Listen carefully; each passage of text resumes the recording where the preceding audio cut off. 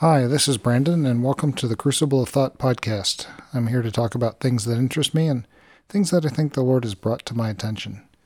And today's episode is titled, The Gospel According to Jesus. So just what is the gospel? A rather common refrain these days is that we need to focus on the gospel and stop spending so much time on the other stuff. And usually that claim seems to be made by fundamentalist believers insisting that all problems are solvable by just focusing on the gospel. But what exactly is the gospel? Well, the word gospel originally just meant the good news, but the word itself has become overloaded with a rather wide variety of meanings. So, which good news exactly? I recall that the gospel I kept hearing about as I grew up in evangelical churches was to tell the unsaved about Jesus, how they could be saved and go to heaven if they just trusted in Him, and more specifically, in His death on the cross. So it was Jesus, Jesus, Jesus, and more Jesus. I've been told several times lately that this focus on the historical person named Jesus is the gospel of Jesus, meaning the gospel about Jesus. Alternatively, since this focus is all about salvation based on Jesus, I suppose you could also call this the gospel of salvation. So, what is salvation? Well, if you look holistically at the first 4 books of the New Testament, Jesus only talked about being, quote, saved a few times, and most of those might more properly be translated into your faith has healed you, or made you well, or made you whole, and almost certainly do not have an eschatological or an end times thrust. Many of the New Testament uses of the word that is translated as saved, the Greek word sozo, can also be translated healed or restored. Instead, Jesus spent nearly all of His time telling people about 2 things, the coming kingdom and what His Father was like. So the good news according to Jesus, the gospel of Jesus, if you will, wasn't the good news about Jesus, it was Jesus' own good news about the kingdom and the Father. In fact, in the book of Matthew, Jesus' own references to the gospel are to this gospel of the kingdom, such as in Matthew 4:23, 9:35, or 24:14. Not referring to salvation at all. Over the remainder of the New Testament, the term gospel began to take on a wider meaning as Jesus' followers attempted to describe their new faith to their own followers. And gospel begins to appear with new descriptors being referred to as, say, the gospel of Christ, or the gospel of God, or the gospel of peace, and even the gospel of your salvation. But ultimately, all these point back to Jesus and His ministry. So what was the gospel that Jesus Himself taught instead of the gospel about Jesus? Is it possible to better understand salvation from what Jesus did while He was alive, not just what He did in dying? Note that the Jewish faith at Jesus' time, when He was alive and when He was teaching, had no concept of the salvation of the soul. There was little discussion in the Jewish faith about the afterlife, and none really recorded at all prior to about 200 BCE.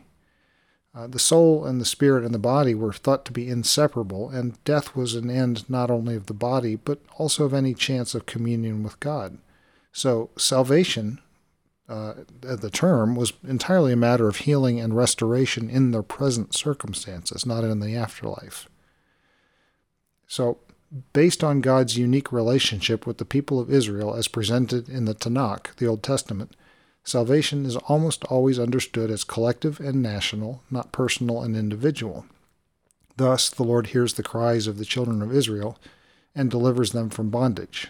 And that quote is from thechosenpeople.com. Only later in the pre-Jesus era, the last few decades really before Jesus, did Greek and Roman ideas of eternity really begin to creep into Jewish thinking. It's also notable that Jesus never once referred to Himself as Savior or Deliverer in His own recorded words, and those appellations were only applied to Him later by others. Perhaps the closest such instance was allowing Himself to be referred to as Messiah by the Samaritan woman in John 4:25 and 26. And His response, while often translated, "I am He, the one speaking to you," could just as easily be translated, "I'm the one speaking to you," which was omitting a claim to be He, the one, the Messiah, and simply redirecting her focus on Himself and not on the prophecy. but the Greek is simply not absolutely clear about this. So what does this all tell us?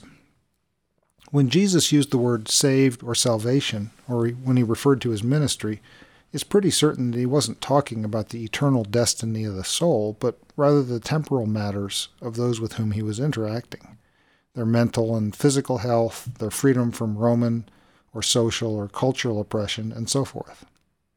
And when he discussed the coming kingdom, since the Hebrew theology didn't have a significant concept of eternal destiny, he was likely referring to the kingdom arriving on earth during the lifetimes of those to whom he spoke.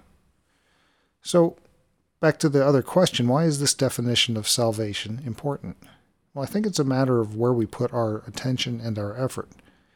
When a Christian is laser-focused on eternal salvation from hellfire, and therefore in doing whatever is necessary to tell people that believing in Jesus will save them with regard to eternity, then the stakes are so high that people will do just about anything to meet that goal.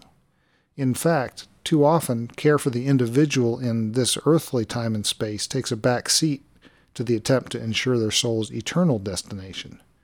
One must convince them to name the name of Jesus or pledge fealty to him in some way, usually with a phrase like, "Jesus, I give my heart to you and submit to you as my Savior." And if one walks away from such an encounter feeling confident that the person to whom they were speaking had the chance to make an intelligent choice between believing and not believing, then their job has been done, and it's the person's fault if they don't choose salvation.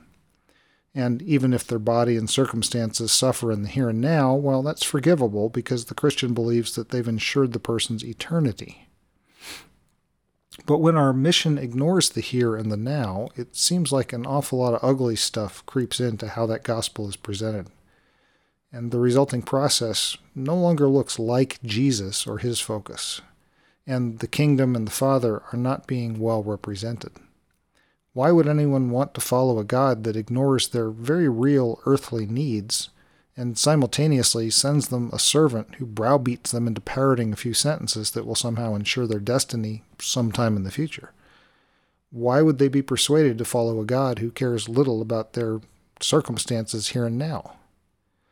By contrast, if we're focused on what Jesus focused on, in other words, spending our energy being like Jesus instead of talking about Jesus, then the goal becomes accurately representing the Father and modeling all the things that Jesus talked about, specifically representing the kingdom that arrived when Jesus' death on the cross fulfilled all the requirements of the law. Accurately representing the Father in the way that Jesus did has a vastly different appearance. The salvation, quote-unquote, looks a lot more like healing and rescuing and restoring people in their current lives. And it's much more likely, in my opinion, that an unbeliever will want to follow and serve this God being represented personally in front of them with love and self-sacrifice and care and grace and mercy. But what I see being represented across too much of Christianity is, well, you need Jesus to go to heaven, and I will use any and all tactics to get that message across, even if it's harmful to your body and your mind and your earthly interests. So as a simple example, consider the Crusades, which expended between 1 and 5 million European lives and uncounted thousands of Muslims and Jews over hundreds of years. Even fellow Christians were slaughtered in the Crusades, especially in the Fourth Crusade in AD 1202 to 1204, in which Western papal forces attacked Eastern Constantinople. Or consider the rampant colonialism of the 17th and 18th centuries of uprooting entire peoples across the Americas and the Caribbean, destroying their way of life, taking their lands, all in the, quote, name of Jesus, to bring the gospel to them, and, coincidentally, to seek riches and lands for their rulers.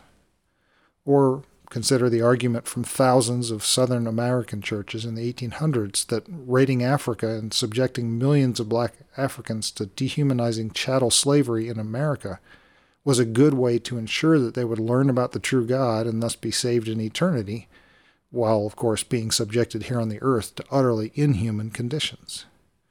Well, okay, those are ancient examples, right? Well, what about the war in Ukraine, which is being conducted mostly on Christian nationalist grounds by Putin and the Russian Orthodox Church, who have portrayed it to the Russian people as a fight against Nazi sympathizers and gays in Ukraine? The result is inhuman bombings of hospitals and schools and power plants and apartment buildings, and forced relocations of Ukrainian citizens to Mother Russia where they can be reprogrammed. These are all facts, they're well proven. Or closer to home, the war on gay and trans people in this nation with the denial of basic human rights to people, again, in the name of Jesus. It truly doesn't matter whether they're sinning. That's not how you treat a human being made in the image of God, and it's not how Jesus treated even the worst sinners. Here's the bottom line. The point is not to get the work done. The point is to represent the Father. One might ask, what would Jesus do? Well, I believe the answer is quite simple. He would represent the Father with utter perfection and continually point people to the Father and to his kingdom, and trust the Holy Spirit to win them towards righteous living. And as an aside, I don't recall any scriptures that refer to Jesus setting up an accountability program for those over whom he proclaimed salvation and forgiveness of sins. So maybe we need to stop trying so hard to talk about Jesus and start trying to be exactly like Jesus. If it is all about Jesus and all about the gospel, as so many Christians claim, then let's actually make it about faithfully representing him. As it said, preach the gospel at all times, use words if necessary. We don't need to get people to say a magic set of words. We do need to personally be an accurate representative or an accurate representation of God in this time and space. I honestly don't care if someone says Jesus' name in my presence. If they put their faith in Jesus' representation that they see in me, then it's Jesus in whose name they're trusting. Only then can we have a conversation about Jesus, and eventually, perhaps maybe, and only once a relationship of trust has been established, can we talk about the choices they're making in their lives.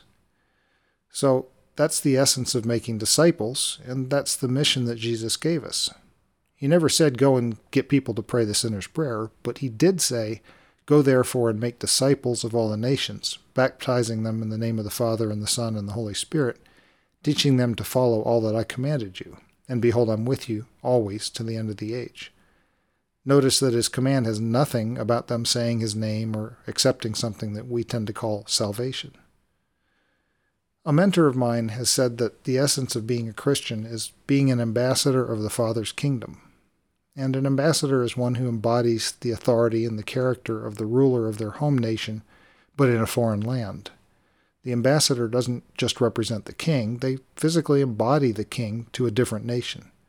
Anything that they do and say is effectively done by the king in that remote land, and anything that is done to them is done to the king.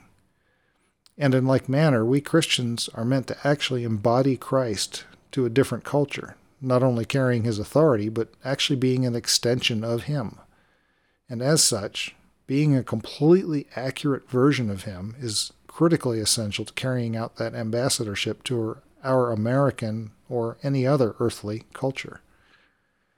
Seeing the command in Matthew 28:19 through 20 in this light has transformed my view of what is happening in Christianity today, and I find that it has completely changed my assessment of the tactics that are being used by many Christians today. And I'm unwilling to participate any longer when the primary goal is getting the work done in a manner that doesn't look like Christ. I'll only participate in representing the Father. Thanks for listening, and we'll talk again soon.